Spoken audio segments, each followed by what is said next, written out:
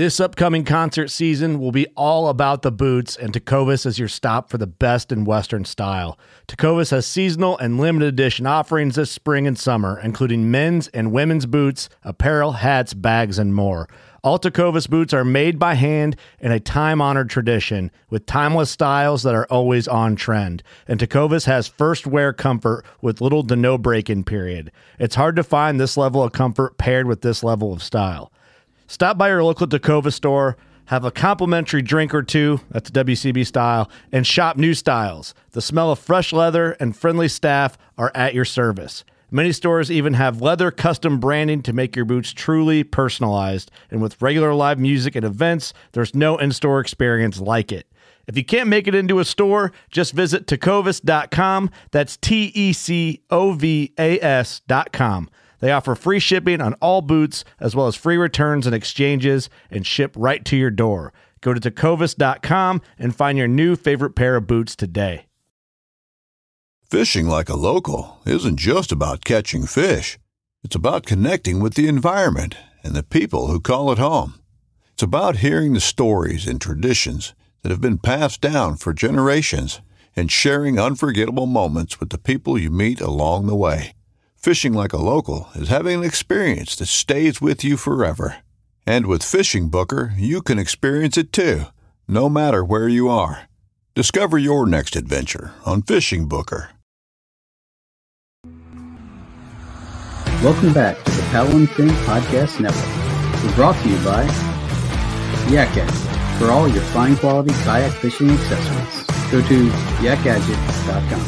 Pelican cases, coolers, and lighting. Go to pelican.com. And the 153 Bait Company for all your hard and soft bait needs. Go to the153angler.com. So join with me as together we dive into the tips and techniques that will help make us better anglers out on the water. Welcome back to another episode of Bass Fishing for Noobs here on the Paddle and Fin Podcast. I am your host of the Noob Show, Sean Lavery, and thanks again for joining us this week, guys.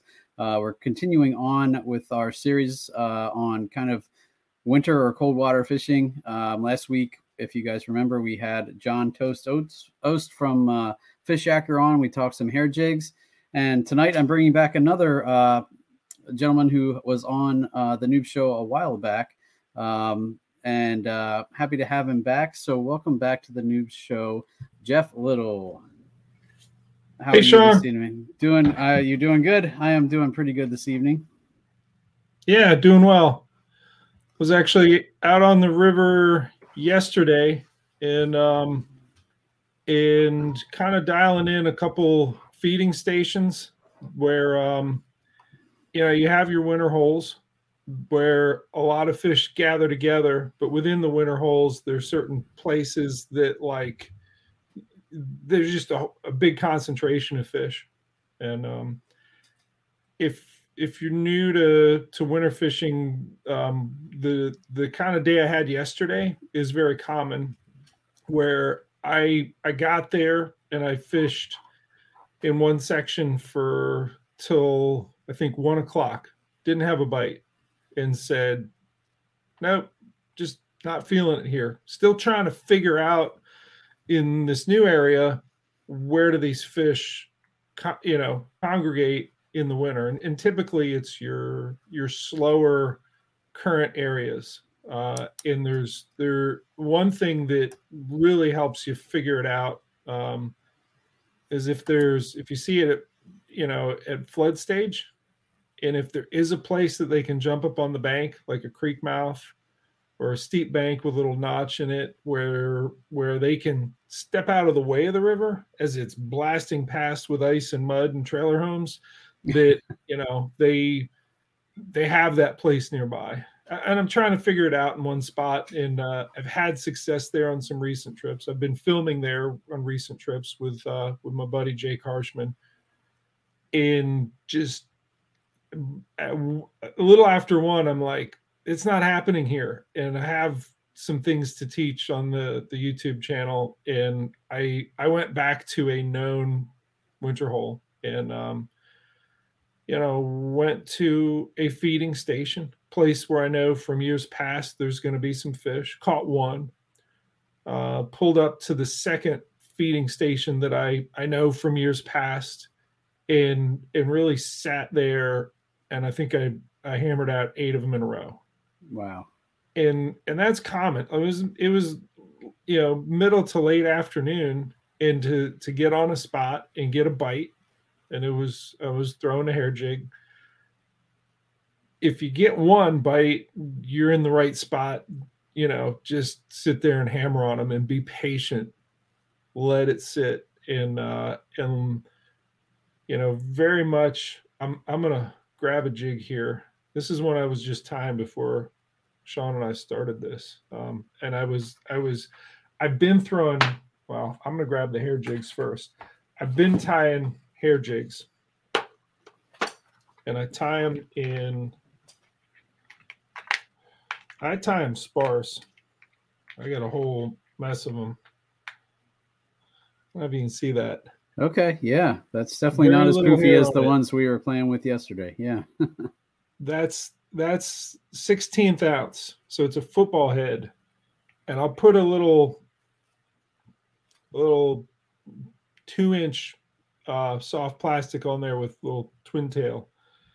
I got a video coming on that showing my manufacturing of them. If there's a little bit more current and I'm fishing on a current seam, I'll jump out to, that's the 1/8. If the river is up and it's really moving, I will jump to a 1/4. I snag these a lot, and there is something to your presentation that makes them snag less. I'd be all ears about that as well. Is that coming in a video? Yeah, because I definitely am interested in snagging less, because I do. Yeah.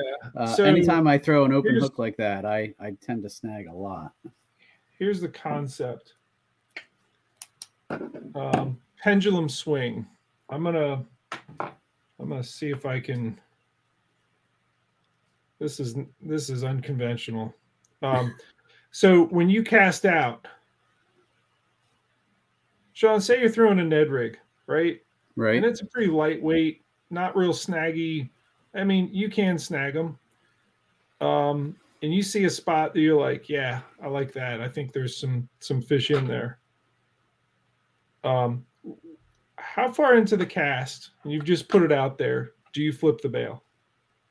I try and let the line settle, but I'm not always super patient with that. So, because I think we talked to Online Outdoorsman, and he was the first one who told me that he doesn't close his bail until the line is completely settled. I'm going to disagree. Okay. Here's why. And this is weird because I got my tie and bobbin here, and I just tied the hair jig on there. There, I can see it. Oh. You see that? Yep. So this is actually an untied hair jig.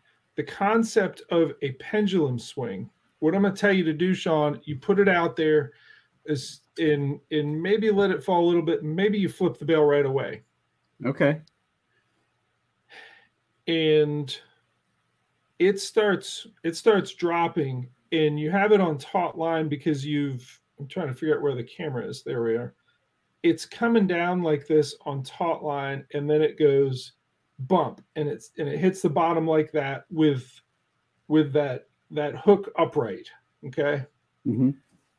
When it comes down and hits the bottom like that, it's just less likely to snag. Whereas if you put it out there and it goes straight down, it finds all of those little crags and cracks. It gets down in there and it wedges, and you're done. You gotta paddle over to it and lift it up, or in my case, hit the throttle. Motor over it.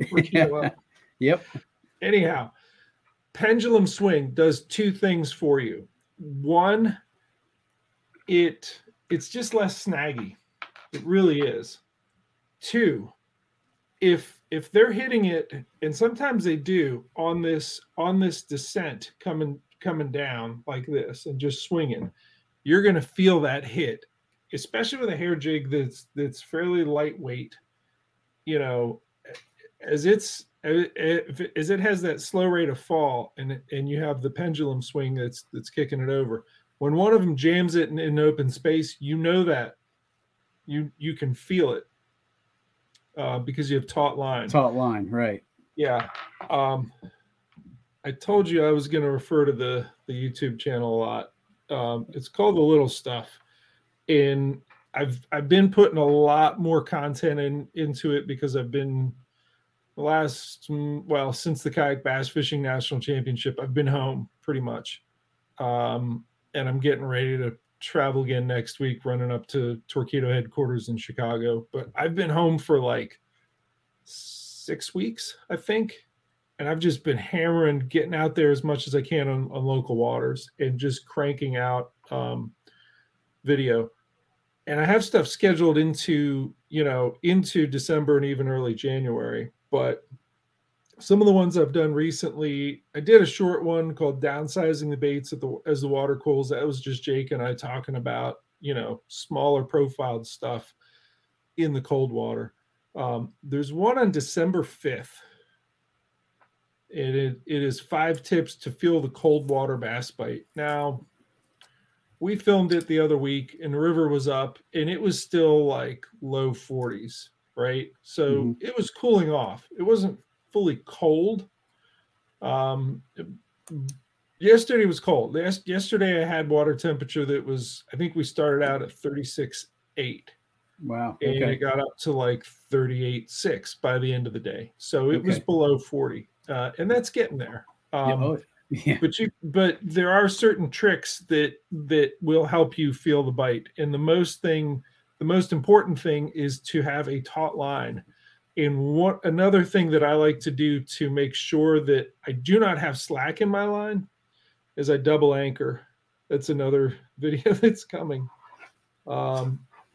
December 20th, double anchor setup. Make sure you feel the bite. So you have to get yourself stationary, even if it's you hopping up on the bank. If you have a pool and you're like, I think they're here, but maybe you dropped one anchor off the front and the kayak is just swinging in the wind or the current or whatever.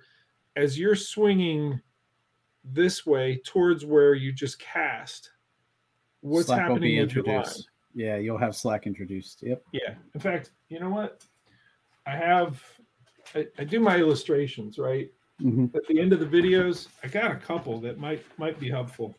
I wish I could make your screen bigger and mine smaller, and I'm not sure how I switch that. Hold on a second. Shift S. Oop, that's not what I wanted. I want to make yours bigger. I got 4 of these from recent. There I go. Yeah, now I'm full screen, right? Yep. Okay. So generally, we say that, is that centered? There you go. Slack is the enemy, okay? So in this picture, I have a rear anchor, and I have wind that's pushing me in that direction. And when I cast out there, I let it pendulum swing down to the bottom, and that top line being straight is ideal. But if this is counterintuitive to me. If the wind is pushing you in this direction, all of a sudden, this is what your line looks like, and it's slack. You have that bow in the line. Right. If where's my fish? That fish hits on that slack line, you don't feel it. So what do you got to do? You use a rear anchor when the wind is at your back and pushing you to keep from, just to make sure that you don't have slack in the line. Gotcha. It works a lot of different ways. There's a number of things that can help, that can hurt you with regard to having slack in the line. All right. Again, I do these are in my I do these illustrations at the end of the video to help people out, to help wrap it up so that they understand things that put slack in the line. The river's current. So if you're casting across a little current chute and it's putting a bow in your line, that's no good. wind itself can act as, to put a bow in your line. It can move your boat so you get closer to to where you just cast, and then you don't feel it. When we filmed some of the footage here recently, the river was up at above 7 feet, and we had a lot of leaves swirling around. Some leaves, like you get a twig or something that is very small, and that comes to rest on you think it's taut line, and you have a fish hitting your line down there, and you're just not going to feel it. So things that you do to fight that, solutions to maintain line tension, you can use a heavier weight, but you snag more.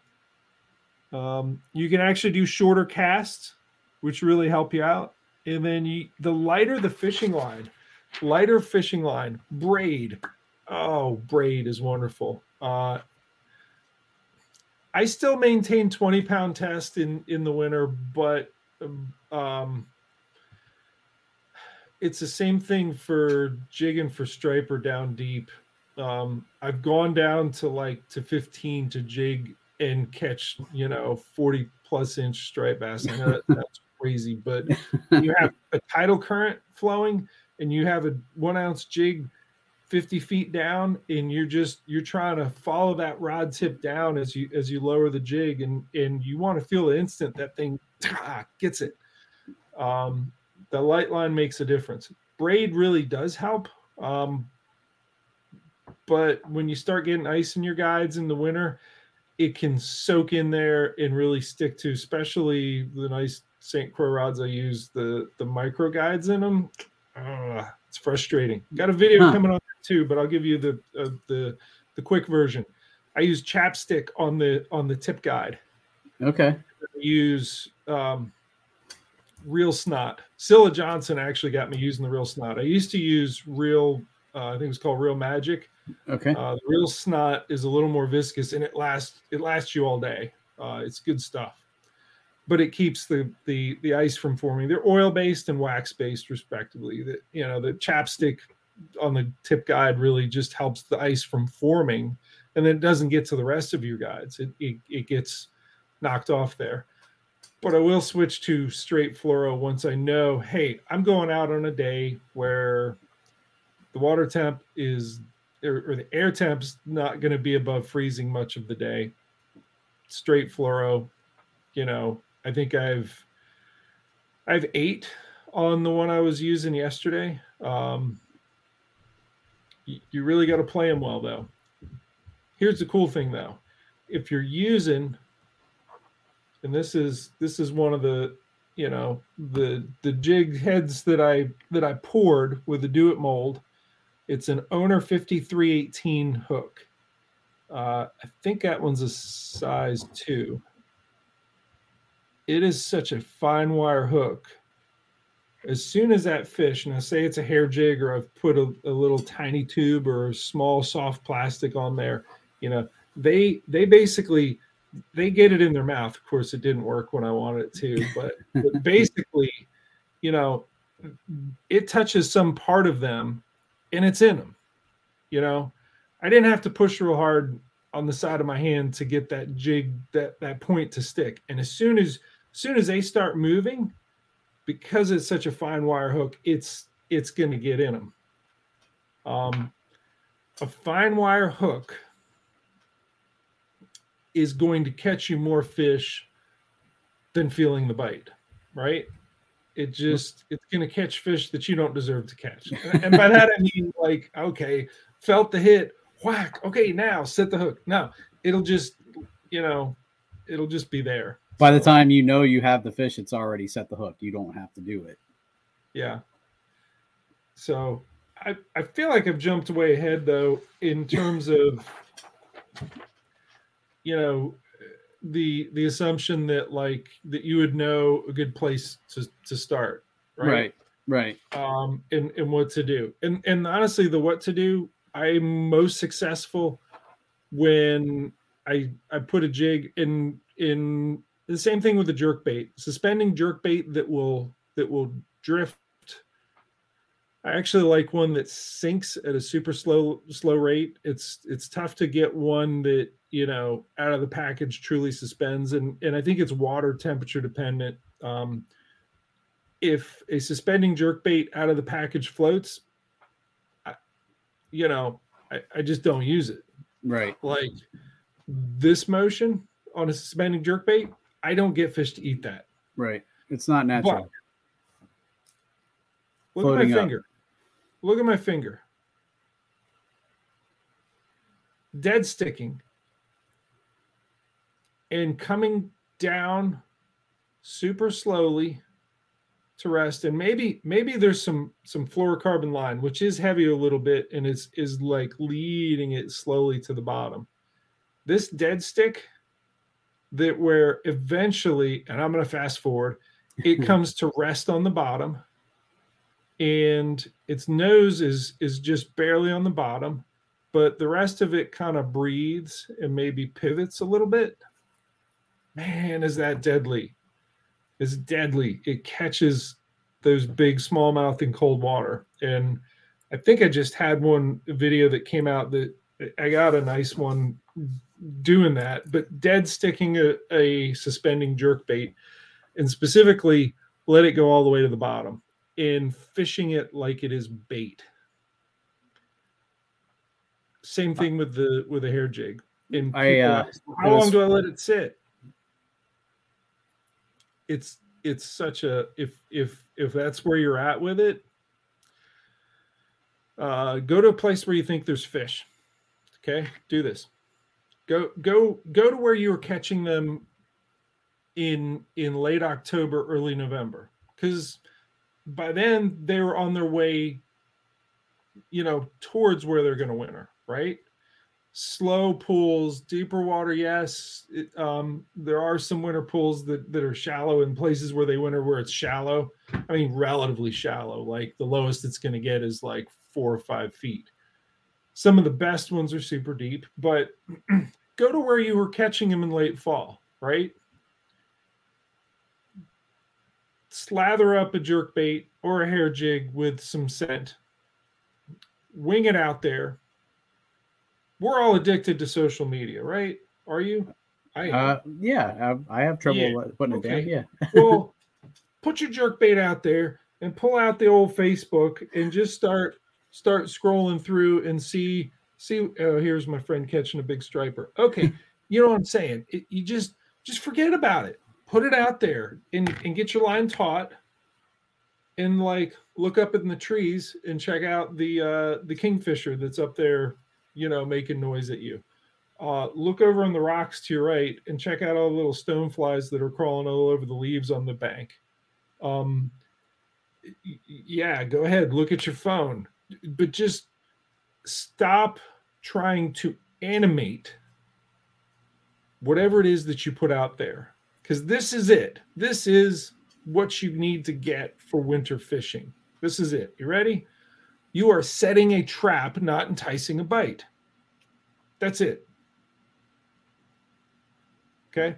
So your best baits are going to have a sort of built-in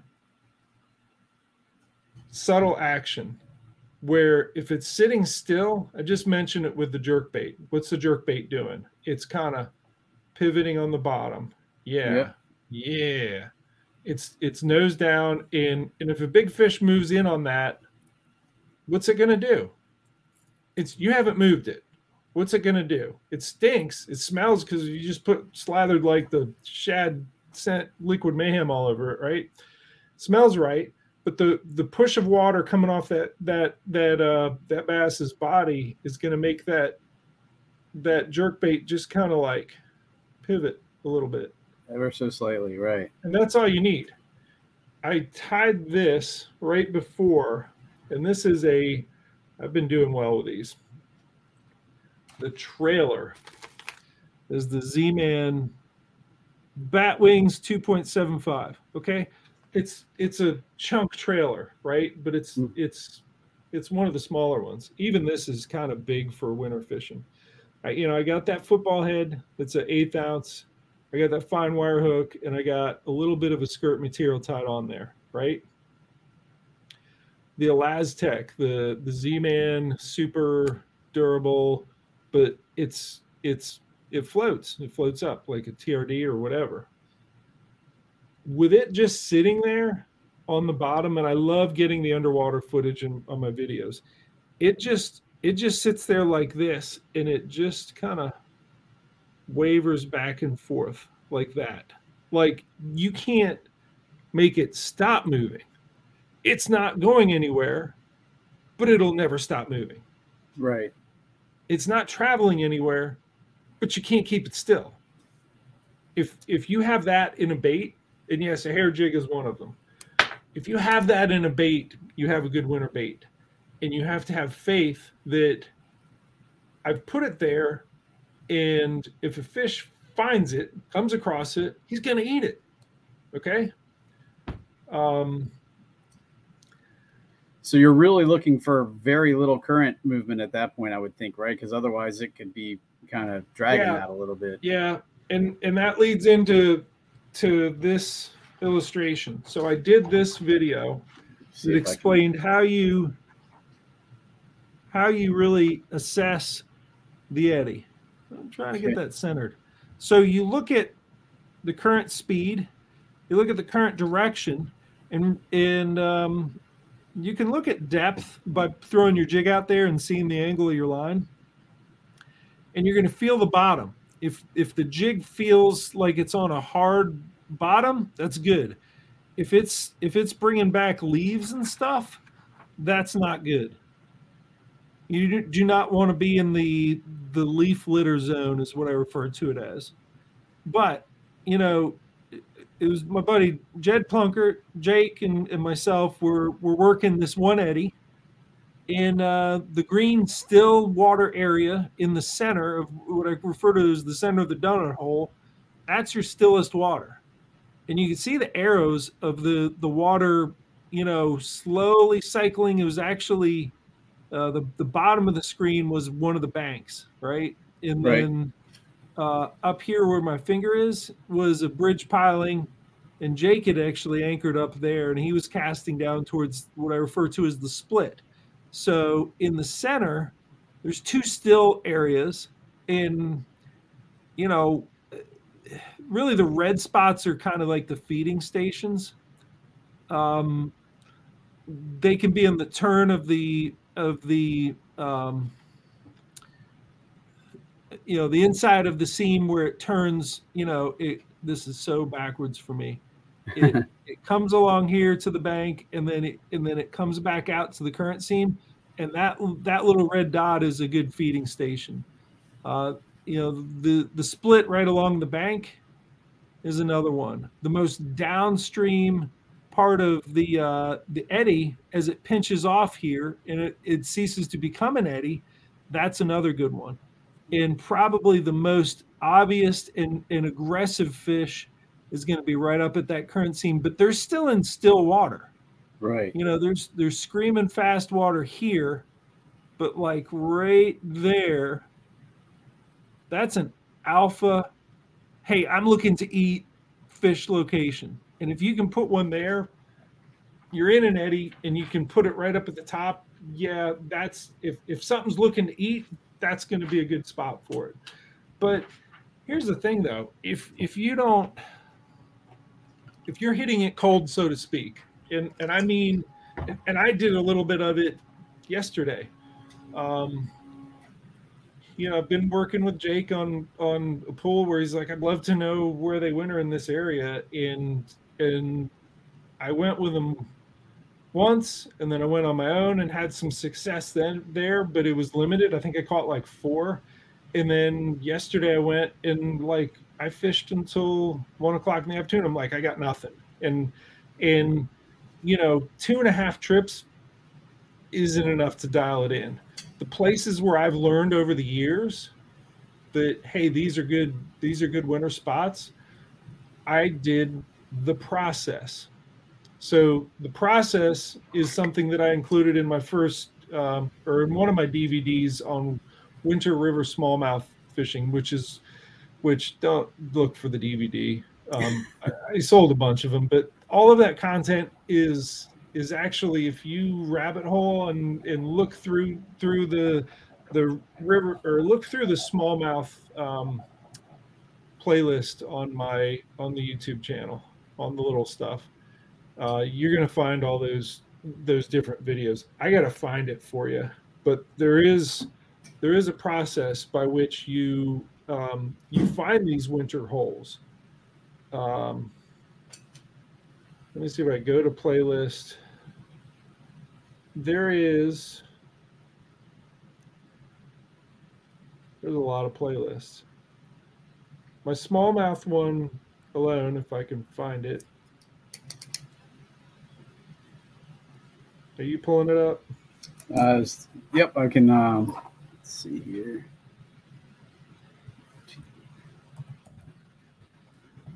I don't know why it's not giving me all of them, but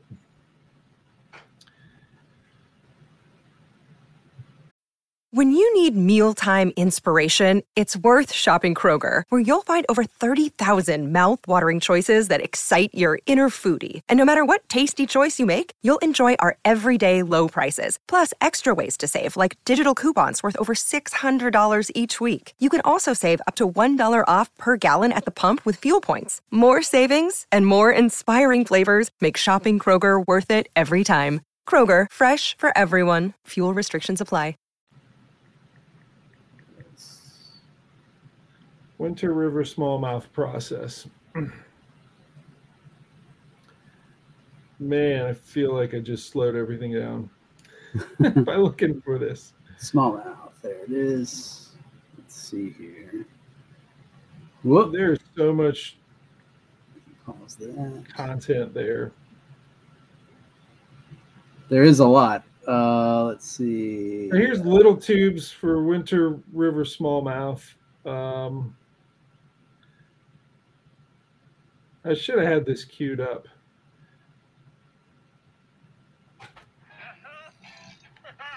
I'm not going to find it. It's got the word process in the description. Okay. If you find it, what I do is, it's another one of these illustrations, but I actually use a place where I figured out, hey, this is a winter hole. The process is, you fish the same water every month, a couple times a month, as you go from September into December and then January. And what you find is, and I'm going to use, let's see if I can do this. Say the river is flowing from there down to this corner, right? And it's going to have the normal curves. But say in September you have fish, fish, fish, fish, fish, fish, fish, fish, fish, fish, fish, fish, fish, fish, fish, fish, fish, fish. So fairly spread out, maybe two gaps. But overall, there's three kind of sections of a lot of fish. And then in October, you go down and you're like, fish, fish, fish, fish. And then it's nothing for a while, fish, and then fish, fish, fish, fish, and then nothing for a long time. And then it's fish, fish, fish, fish in the last 3/4 mile, right? So they've condensed a little bit. They've been spread out, and then water's cooling off a little bit. And then you get into November and it goes nothing, nothing, nothing, nothing, nothing, nothing. Fish, fish, fish, fish, fish. Nothing, nothing, nothing, nothing, nothing. Fish, nothing, nothing, nothing. Fish, fish, fish, fish, fish, fish. And then nothing the rest of the way. So what did you find? 3 different places. One of them only had 1 fish, but 2 sections had a bunch of them in one area. Then you get into December, and I can't really show you that as well, but you go right to that bank of that pool, and you figure out, okay, early in the day on that current seam, nothing is there. I tried, but I get down towards the end of that eddy or that big pool, and I caught like 3 or 4, and it was in the last little bit. And then, you say you even stay all day on that pool, but then late in the day, you go back up to the top of the eddy at that current seam, that red dot that I put up against the piling in that illustration. And it's like the last 20 minutes of daylight. And even after the sun is set, and it's just like big fish, big fish, big fish. And that's a feeding station. That is what you hope to get dialed in late November, this time of year. Because when you hit it in January and February, you know, there's going to be places where they go, where they zone out, and maybe if you let a Ned rig wallow down there long enough, something's going to jam it. But there are places where you go and you say, hey, if in this pool there's a fish that's looking for food, he's going to look here. And if he's not there, he's going to be at this other place. And you really figure that out with the water temperatures, you know, in the upper to mid 40s. By the time you get down to 40 in the upper 30s, their feeding windows are more narrow. They're going to eat. Right. But if you've dialed in the process, you know, and a lot of the work of it is noticing which are the areas that are increasingly more active the end of October and early November. And then which of the areas just didn't produce. So that's the process. And it's on the YouTube channel. You got to just dig. You find the smallmouth playlist and just look through there. I'm still, you know, I have over 500 videos on the YouTube channel, right? and I cover a lot of different stuff, from offshore kayak fishing to striped bass and largemouth and tidal largemouth in particular, and certainly a lot of smallmouth. And you know, there's trout and there's torpedo stuff and there's kayak rigging and there's just your conservation, and I go all over the place. But a lot of my old school videos are in there and just don't get watched because of the way Facebook is, and because I guess I never, you know, back then when I just, you know, I uploaded so much. I mean, I had content that I'd put on kayak bass fishing, you know, in 2009, right? Right. I put on Kayak Anglers YouTube channel. I put on the Wilderness Systems when I was on their team and managed their team and put stuff up there. I fed a lot of other people's channels early on. And at some point, my buddy Chad was like, just consolidate, put it all in one place and start, you know, gaining, you know, the momentum with it. And I never really paid attention to it in a way that YouTube has evolved, where you have to be good at thumbnails and tag words and you know, putting the little things on the screen at the end saying, "Here, watch this video next." I'm just now learning that. And as a consequence, my old stuff doesn't get watched. But if it falls into that black hole. It's out there. You got to dig. And please subscribe. Definitely. Oh, the amount of content out there alone is worth subscribing. But like you said, I mean, the way it's broken down on the playlist, it's almost perfect. I was just browsing while I was looking for that process video while you were talking, and what'd you see? I marked like a ton that I want to go back and follow or check out, because there was a ton.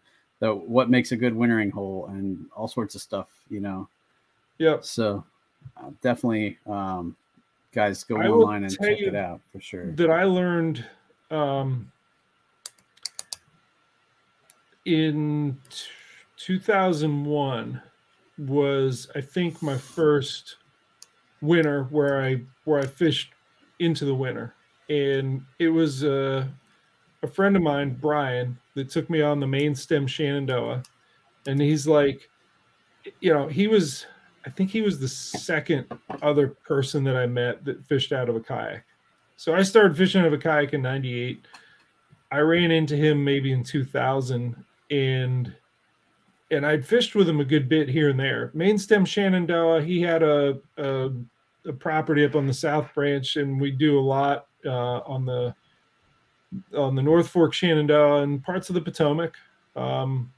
he lived there near Harper's Ferry, and we fished a lot together. But when he talked about, yeah, I'm going, next weekend. I'm like, you can catch them this late? He's like, you don't winter fish? I'm like, no, I've never thought. He's like, you are so missing out. And I'm like, well, I keep catching fewer and fewer fish. He's like, you're going to catch the biggest ones of the year in winter. You gotta, I'm like, help me out, man. Cause like on the Potomac, I do that Brunswick to Point of Rocks float, and just, in October, I'm whacking them, I'm catching them. And then, mid-November, it's like, I'm struggling to catch like 4 in a day. He's like, yeah, you're just not in the right spots, and maybe you're fishing too fast. And he took me to a spot in the West Virginia section of the main stem Shenandoah, and what he had said to me, we paddled probably 3/4 of a mile, and I made a couple casts. He's like, stop, don't do that. I'm like, well, how are we gonna? He's like, just come with me, keep coming. And then we got to a spot, and he's like, okay, do you see that, that rock that makes the head of the eddy? I'm like, yeah. He's like, do you see that sycamore tree with the root ball right there? I'm like, yeah. And it maybe was, 35-yard section of bank. He's like, you're not fishing anything until you catch a fish between that rock and that sycamore. I'm like, he's like, through there. I'm like, okay, I believe you. And I think that day, I got a 19 1/4 was the first one. And it popped a tube in a way that it was just like, I mean, it just felt so good. And that's the addiction. Jig fishing. I mean, anything where you leave it on the bottom and they just, like a gunshot, whack it, is just so good. God, it feels good. That one hit, and it just snowballed. And I think that day I caught I think that was the biggest, was the first, but then there was a whole mess of like 18 1/4, 18 3/4, 18 1/2. There was a lot of really good fish in the mix. And I don't know, I think I probably caught 8 fish by the end of the day, but they were good. They were good, solid fish. And I was getting it because I had somebody that said, there's lots of places on this float trip, but here's what I'm giving you between that rock and that sycamore tree. You're not moving from here. And I know he went down the bank, and I saw him, and I heard him hoot and holler. I'm like, you want me to come down? He's like, don't leave that spot. Like, all right. And caught a bigger fish. Yeah, I think he got a 20 3/4 that day. Okay. He's like, no, that's where I needed you to be. And I got it. And I took that experience and knowledge and kind of understood and tried to find other places like it on the Rappahannock, on the North Fork Shenandoah. The Susquehanna and the Juniata didn't come until later, but like I figured those out too. And ultimately what you're looking for is a big enough area where little foam bubbles on the surface stop passing through. They just sit. They don't swirl. And sometimes the only way you're going to know that is if you get yourself stopped. And that's why I advocate, and I have that video coming about my double anchor system.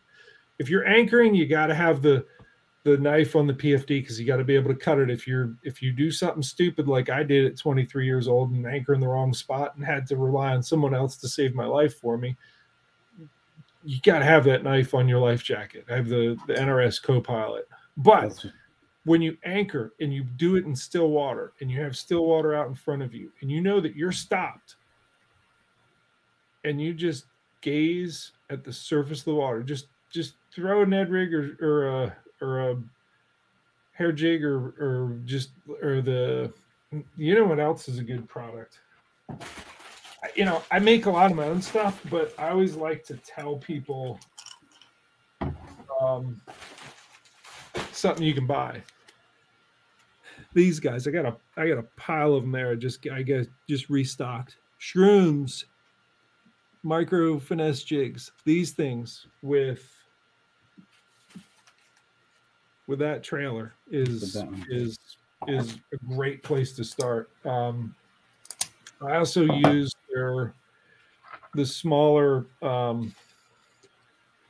scented jerk shads, and I use those heads, those finesse bullets. Yeah, I just grabbed. I thought I had some finesse jerk shads in my Z-Man binder, but I didn't.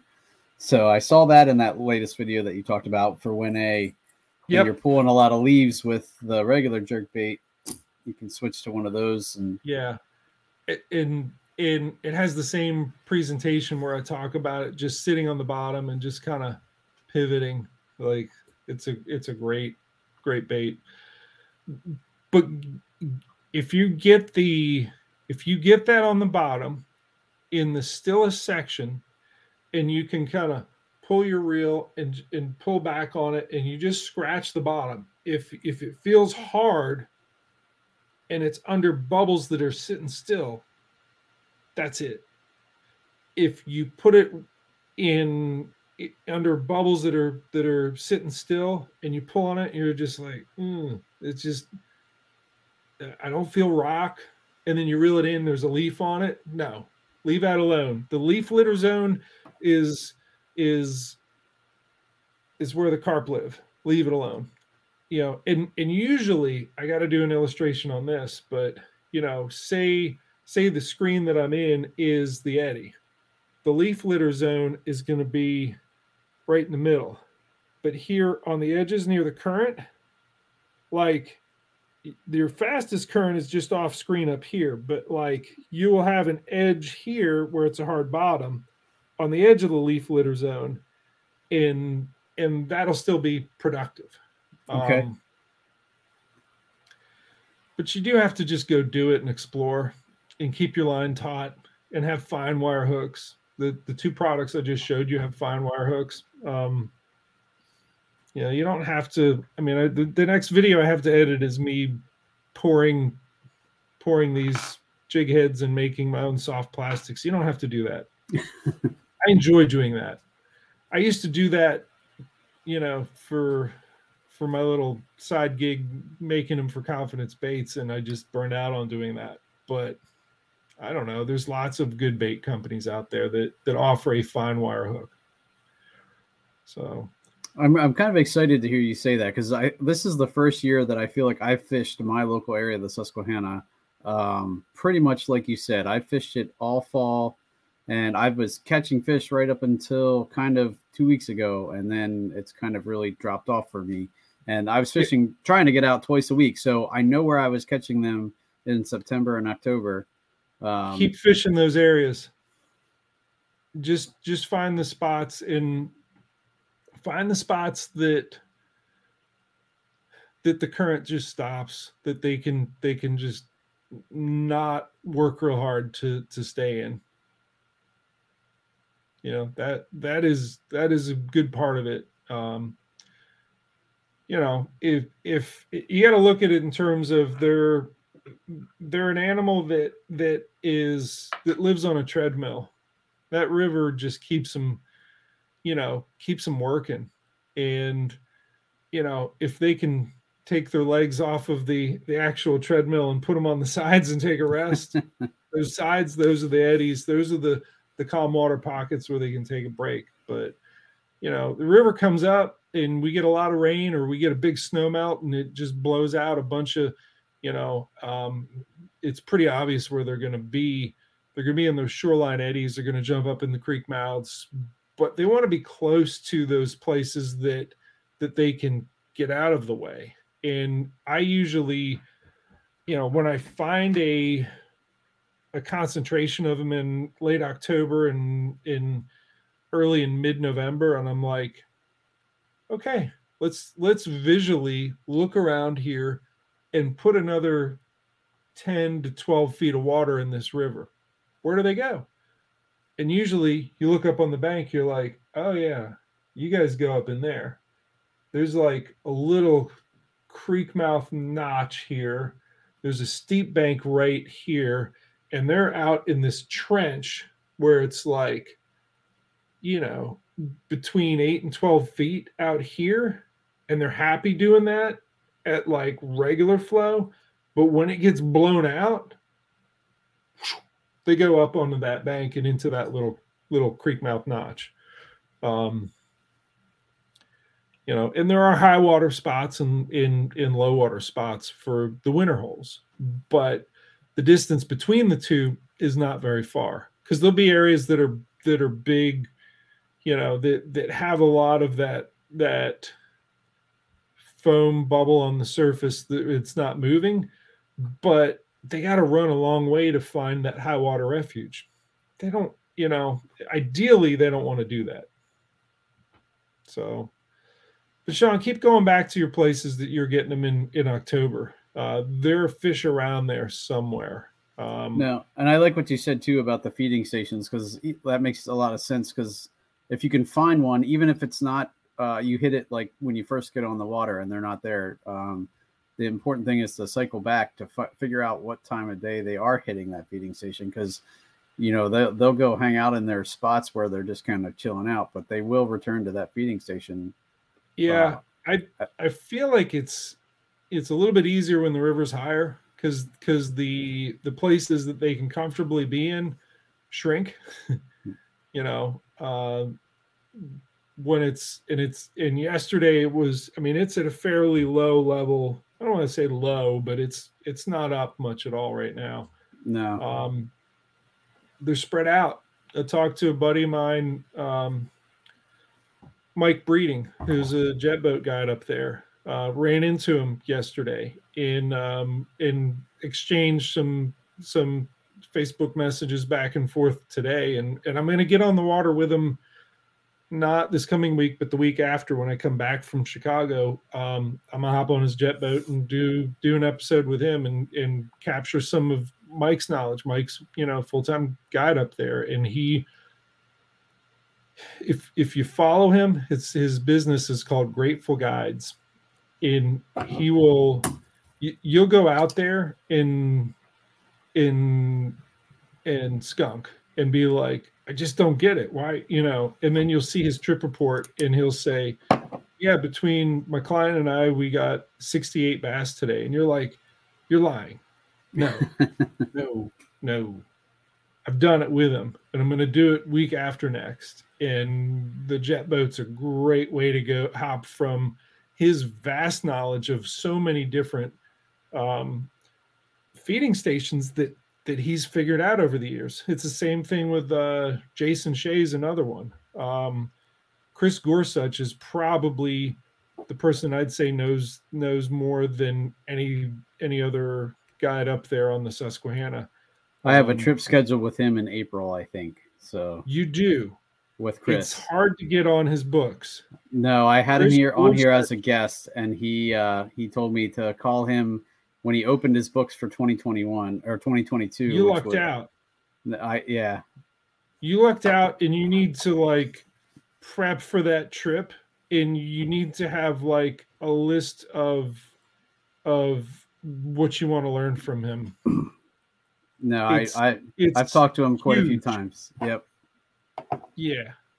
Chris, I love fishing with Chris. Chris is also a guy that gets the kayak fishing thing. Yes, he's a jet boat guide, but he was one of the Wilderness Systems pro staffers when I managed that team, because he understands how great a tool the kayak is for getting in certain places that and having the stealth to get after him in summer. He's a paddler. No, and that's one of the reasons why I, out of all the guides that I had talked to, I kind of picked him, because he talked about kayaking and I fully intend on picking his brain on that as well while we're out on the jet boat. So cool. Yeah, I'm glad you got a trip. I was going to say he's like, good luck getting a trip with him. But No, I know. I he definitely must lucked have really out. enjoyed talking to you to make sure that he made a slot for you, because he gets his regulars and they're full. I mean, Right. that's sort of the evolution of the guide. I mean, when someone's new to it, they hustle and they do all the outdoor shows and they do the speaking engagement for any Trout Unlimited or other group that will have them come be a speaker, and they hustle to talk to the manager at the Harrisburg show to say, hey, can you work me in to be on the tank and do a talk on whatever. And they do a lot to promote, and that's the early guide, earlier evolution. And then they get to a point where they have their regular amount of regulars that keep coming back to them, but they're still trying to fill out a full schedule to make a living at it. My buddy Chuck Earls, who's up he's up near Cleveland, but he's kayak fishing guide on Lake Erie. He's in that early stage where he's hustling, and he's good at working and promoting. And if you wanted to ever get up there and do some Great Lakes trolling for the walleye, or even this time of year the steelhead, if you have a dry suit, he'd probably let you book a trip with him. But he's in that early phase of hustling to get it done. And then when you've really made it and you just, and I've seen it in river smallmouth guides, further south in Appalachia. Chuck Kraft was another one, or Jeff Kelby when he was guiding, where it's just, and it's usually like, hey, the week after Thanksgiving, gonna open up this calendar, call my regulars, spend maybe a day, maybe 2 days calling people, and it's full. It's full, right? And they don't have a website anymore. They don't need it. They don't want it. They got their regulars. They just do their job, and maybe if somebody gets sick the night before and he says, I'll put you on a wait list, and then he calls you and said, okay, yeah, this guy dropped off. Can you go tomorrow? And you think, am I calling off to go do that? You better. Yep, you better. So it's cool you got there with Chris. So yeah, cool. I was very happy about that. So now I'm just trying to pick who I want to bring with me. Yep. Yeah, and April's a good time for sure. Awesome, man. Well, I will definitely, I'm going to do some searching here after we get done, and I will find that process video and put a link to that, as well as the last couple that I watched with you and Jake, because I think those are super good too. Any other ones you can think off the top of your head I should include? Let me talk about what's upcoming. Okay. I've done a more purposeful job in scheduling content. I have to go to YouTube Studio to figure it out, but December and it jumps around. This one's a title largemouth one, but December 13th is called Toehold, One Piece to the Coldwater Largemouth Puzzle. On December 3rd, the first illustration I showed you, slackline is the enemy, how to feel the bite in cold water. December 20th is the double anchor setup. I do have some rod building or rod repair videos with a local guy, Kevin Hallash, who does he does electric only tournaments here in Maryland. Okay. December 6th is another video or another illustration that I showed you earlier, is eddy breakdown or eddy assessment, breakdown of current depth and something else. December 5th, 5 tips to feel the cold water bass bite. That one. That December really 5th. And you find it on there. I have it scheduled as a premiere. Mm-hmm.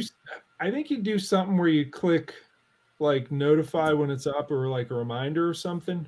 And that's what I did with the one that aired just today, and that helped me find it quickly. It reminded me to go watch it. So, yep. I got some other stuff. Jake Hirschman's tackle organization. I've done a lot with Jake this fall. I got to have him on too. I know it was funny. He was talking about when you were talking about, he was talking about having to dead stick a jerkbait and it was killing him. He was, but obviously he was doing it and learning it. So I definitely want to have him on and talk to him about that and the whole process of So most people naturally have an inclination to lean more towards power fishing or finesse. I naturally lean more towards finesse. He naturally leans pretty hard to power fishing, and it's won him some significant money in big tournaments. But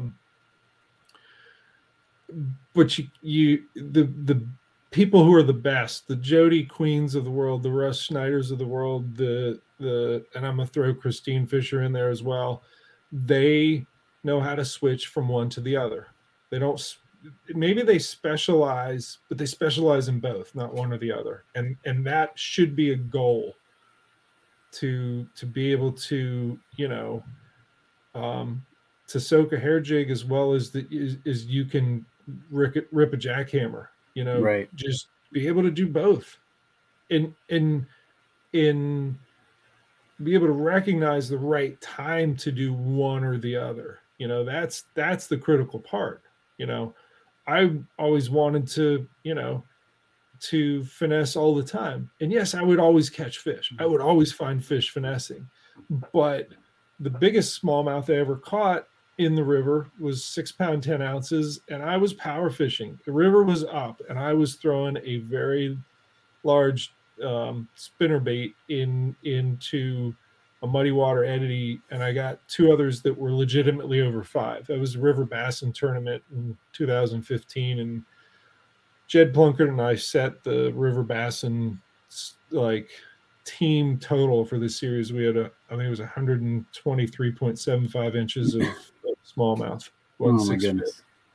Do the math. The other thing that I'm excited about, and I got into the fall doing some of this, and then I switched back over to my regular Susquehanna trips. But I enjoyed doing. I mean, it's unlocked the video that I have. Largemouth feeding stations. That video, that place was found by doing the things talked about in. What was the first one I did? I did it with Chris Watts. I got to back all the way up into early October. The thumbnail says why every kayak angler needs a chainsaw. I do remember that. Well, the one right before that, or a couple before that, I had a creek exploration trip with Chad Hoover. He was in town, and we went and just picked a river and went. He's like, I want to do a river. I'm like, all right. It's been forever since I've been on the Rappahannock. I used to know that like the back of my head. I used to guide on it, but it changes so much. He's like, well, we're about down here. And we went back and forth. I'm like, dude, let's just find one neither one of us have been on. He's like, I'm game for that. And we did it. And I was able to get 3/4 of a mile up with him. And then we went back down and it was only a 1/4 mile down. So we saw 2 miles of the river because we kept running into strainers. And I'm like, man, and he stood on the log, the last big log, and caught 5 or 6 of them just casting over with a whopper plopper. I'm like, it's awesome over there because no one ever goes there. Right. And the light bulb went off. It was like, ding. I got to work. I got to do this. And I called up Chris and I'm like, I got a place that I want to go check out. And he's a tree expert. He's what's the term? Certified arborist in the state of Maryland. I was going to say, I thought it was arborist. But... He brought his equipment and we removed some stuff and it opened up and I won't tell you how many different sections that we've opened because I've had people, no, don't ask me where I went. I'm teaching you the process. Don't ask me for where I went 3 different times to whatever river and cut up a bunch of logs and went out there and only caught a bunch of chain pickerel and dink bass. Well, you do 3 trips like that where you're on the road for, 7.5 hours of the day to go fish maybe the same amount of time or maybe 8 hours, and you come back and you got like not enough to really edit a video, and then the 5th one you hit and it's like, oh yeah, this is it. In the category, the playlist that's in there is, I think I called it Water Trailblazing, and I think it holds a lot of promise for if you're willing to bring a saw, and I think you can even do it with a bow saw, with a hand saw, and open up water that no one else is on, small water. You can own it. I mean, it's all but private water. Like you get in there and you do the work. And it actually pairs well with what I've been doing with the inflatable kayaks, because the inflatable kayaks are lightweight. They go super shallow. You can hit a submerged log that's just like barely wet at speed and scoot right over it. If you have to portage around it, you can throw that thing up on the bank and drag it through the woods because it's easy. In most of the inflatable kayaks that I've been messing with, and I've been with Trey Leach of Innovative Sportsman. He's got one coming out, and it is awesome. Like, I've filmed him because he's been one of my best Torqeedo dealers to kind of show off what's coming in early 2022, early next year.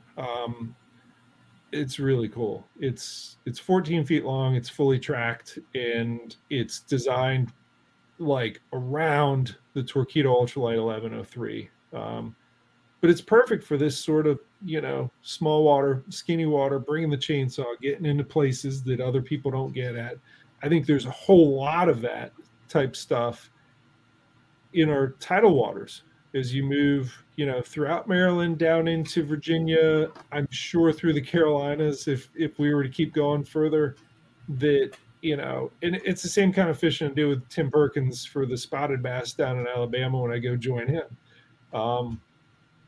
Small water fishing, and you just stumble upon areas that other people wouldn't bother trying. And It's amazing. It is amazing.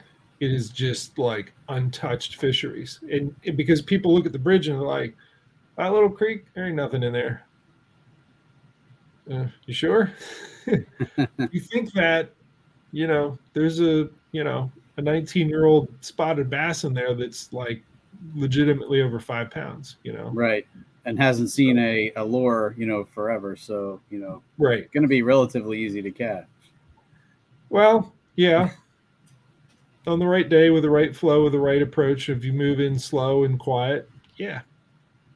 I mean, there's still animals that can switch from predator to prey, or prey, to prey, like where they're spooked, Pretty even easily. if they haven't seen much in the way of fishing lures. But right. Well, I know the inflatable thing is cool because I've enjoyed fishing out of the Star Rival fish that I rigged up early last year. I think Brad Hicks from the Final Cast segment has been rocking one of those for a little bit, and he's been singing its praises. It's definitely something I'm potentially in the market now for a second boat. So I've been, definitely checking that out. But now if you're saying there's something else coming that might be even better, I might hold off on that. So they're both great options. But you for the inflatable kayaks, you want a K-Pump Mini. You can get them at NRS, and you want Terraid Type B, which I did a video. I was going to say you did a video with that, right? Yeah. With Jake saying, take a treble hook, and he just like, I gave him a new crankbait with fresh hooks, and I'm like, just swinging and banging it. I'm like, I want you to pop a hole in this. I'm going to fix it. And you're going to time me, see how long it takes. he wore his arm out before, and he just wasn't going to pop it.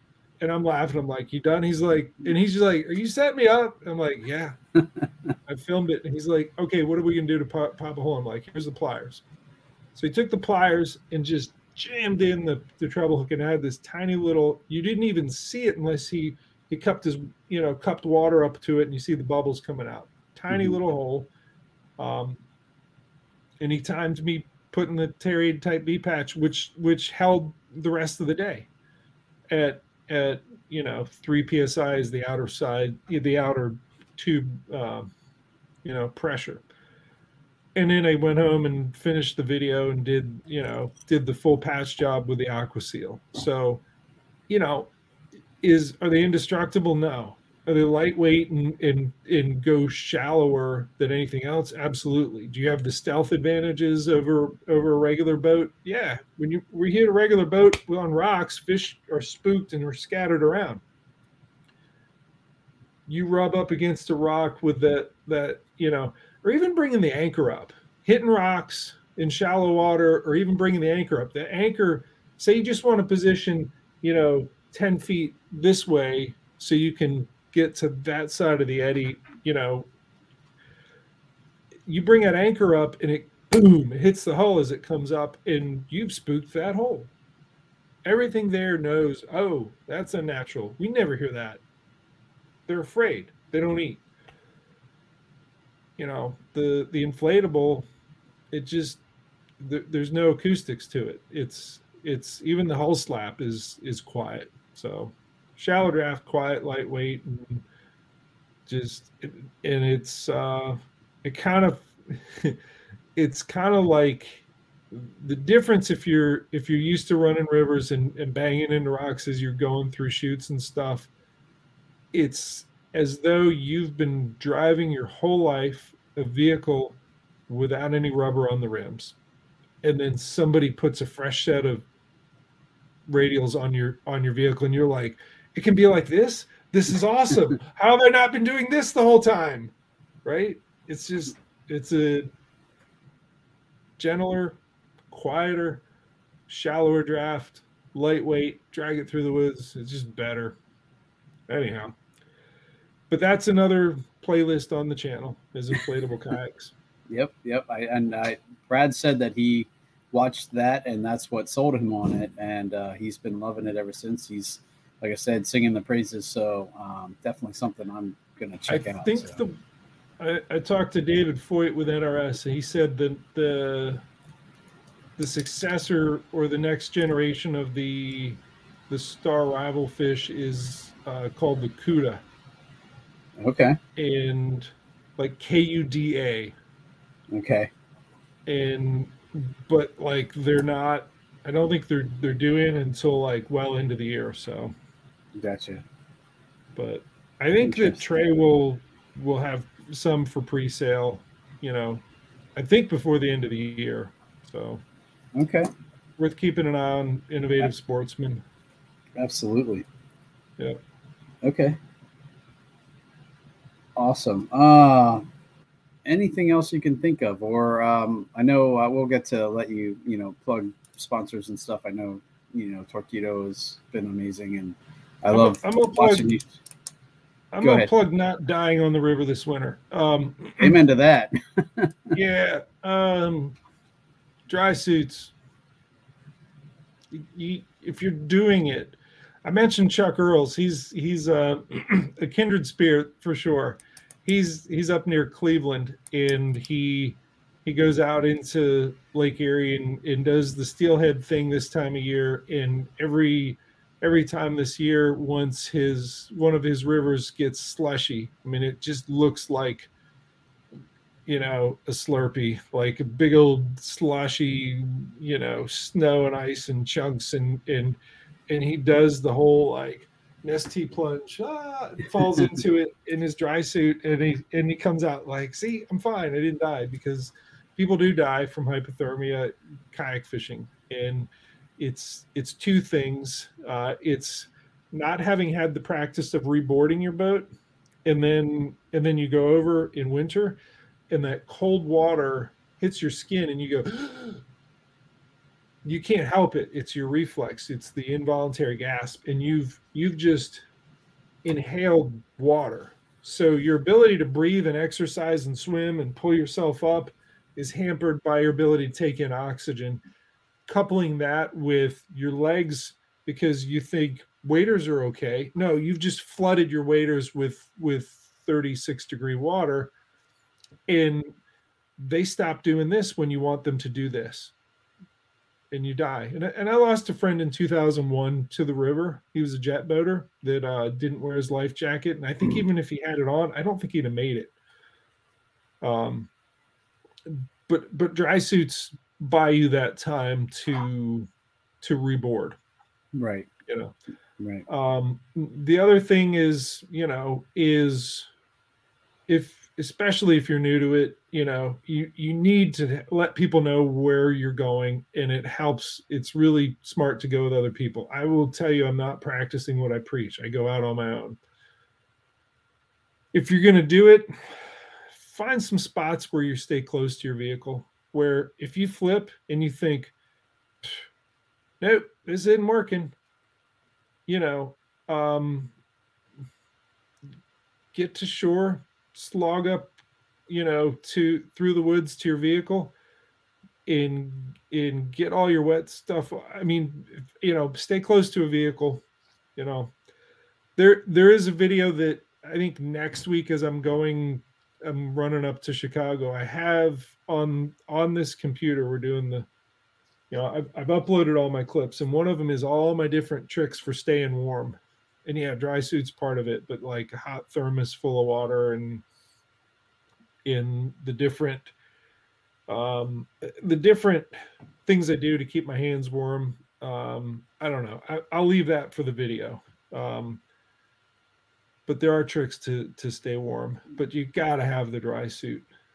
That was a big purchase for me that really gave me the confidence, to at least feel like I wasn't going to die when I went out. I definitely took it for granted the first couple of times, but just this, maybe, I think it was early October, River Rescue here in York went out for two gentlemen that were out on their kayaks and fell in, and, for whatever reason, couldn't get back in, and they pulled them out. They went out and got them, brought them back, and they said the one guy was probably minutes from death, and that was in early October. The river can kill you if you don't respect it, and I've heard that so many times. I've been part of two different river rescues, not river rescues, but the search and rescue, where you just assume that somebody is dead, and they are. But you go out looking to bring closure to the family. So dry suits. Yeah. It's I think one of those, if with your spouse, if you can get beyond the idea, we'll just don't go in winter. If you can get beyond that, I don't think you're going to have a really hard argument of, this is like my seatbelt. You want me to wear a seatbelt when I drive? Yeah, cool. Well, this is it for me doing this thing that I want to do. Right. I need it. Yep. So definitely think that's good NRS advice. makes some good stuff. I was actually just looking at a different one that had a little bit different neck, because I have a Stolquist Easy, I think is the one I have, and it is rather constricting on my neck, but getting used to it. But I know I was just reading that NRS has one that it's one of the selling features is the neck isn't as chokeholdy, but latex gasket. There are some out there that are like the spray tops that lace in with the bibs. My buddy Jed has a set of those, and there's this sort of interlocking thing of the top spray top on the bibs, and then the neck gasket is neoprene instead of latex. And I actually filmed a YouTube short with him on that, and he talked about it, and he's actually a swiftwater rescue technician for the fire department down in Virginia. And what he'd said, and I think he's accurate with what he's saying, is that it really just buys you time. And he has not bought himself as much time as I have with my neck latex gasket here and here, and everything else is sealed up. Right. But he's way better than someone out there with waders. So how much time do you need to not die? Do you know that? Have you figured that out? Have you actually, hey, it's the end of the day. Like I just said with my buddy Chuck Earls, it's the end of the day. We're done fishing. I've put all my gear on my vehicle, and I brought a big warm beach towel, and I'm going to lay it on the tailgate, and I'm done for the day. And sploosh, do it. It sucks. Your head and your hands get cold. You're wearing the dry suit, you're fine. It's unpleasant, but at least you've been there and you're like, yep, it's gonna suck, but it's not gonna be as bad as death. Right. And hypothermia, like I've been hypothermic before, and it's terrifying and miserable. So, but if you have the right gear, it unlocks a really cool time of year to be on the river, where for the most part you have it to yourself, and you see things like wood ducks and otters and fishers and minks and beaver and all manner of different birds that you're just like, this is a different scene than I see here in April, or as I saw in September, and it's gorgeous. Like, it's really a beautiful place, especially the Susquehanna River Valley. Like, it's a gorgeous river to be on, especially in winter. Right. It's definitely, get that Zen feeling, and just the peacefulness of it is, it's peaceful a lot of times even before that, but that just takes it up an extra notch when you're the only one out there. And Yep. And then the peace is disrupted when this little thing gets whacked by a 4-pound 3-ounce smallmouth that goes pow, hits it. You're like, yes, this is why I came. And it's amazing how warm you feel all of a sudden when that happens. Oh, absolutely. You are no longer cold if you're catching fish. Absolutely. So, all right, Jeff. Well, again, thanks again so much. Tons of great information there. Sometime if you're ever up in my area or looking for someone, hit me up. I know cool. I told Jake the same thing, because if you're up by Jake's area, then you're not too far from me either. So right. We'll definitely have to. I'd love. I to usually run north of town. Pick your brain. Yeah, hey, if you want to run north of town, I'll go with you sometime. I would definitely run as far as you need me to run, just for the experience and the learning. So let me know, and I will take off if I have to and make it happen. Cool. Sounds good. All right, man. Well, thanks for again having so me, much. Sean. No problem. Welcome anytime. And guys, make sure you check out the little stuff on YouTube. I'm going to post some links, a direct link to the page, and then a few of the videos that we talked about as well. But keep in mind the ones that he mentioned that are coming up. I know I definitely will subscribe to those and get alerts for when they come out, because I'm always looking forward to learning new stuff. So thanks again, Jeff, so much. It's tons of great information, like I said. And until next time. Happy to share it. All right, guys. This has been the Bass Fishing for Noobs segment on the Paddle and Fin podcast, where we bring you the techniques, the tricks, and the tips to help you rip more lips. Have a good night. Thanks for tuning in to another killer episode on Paddle and Fin.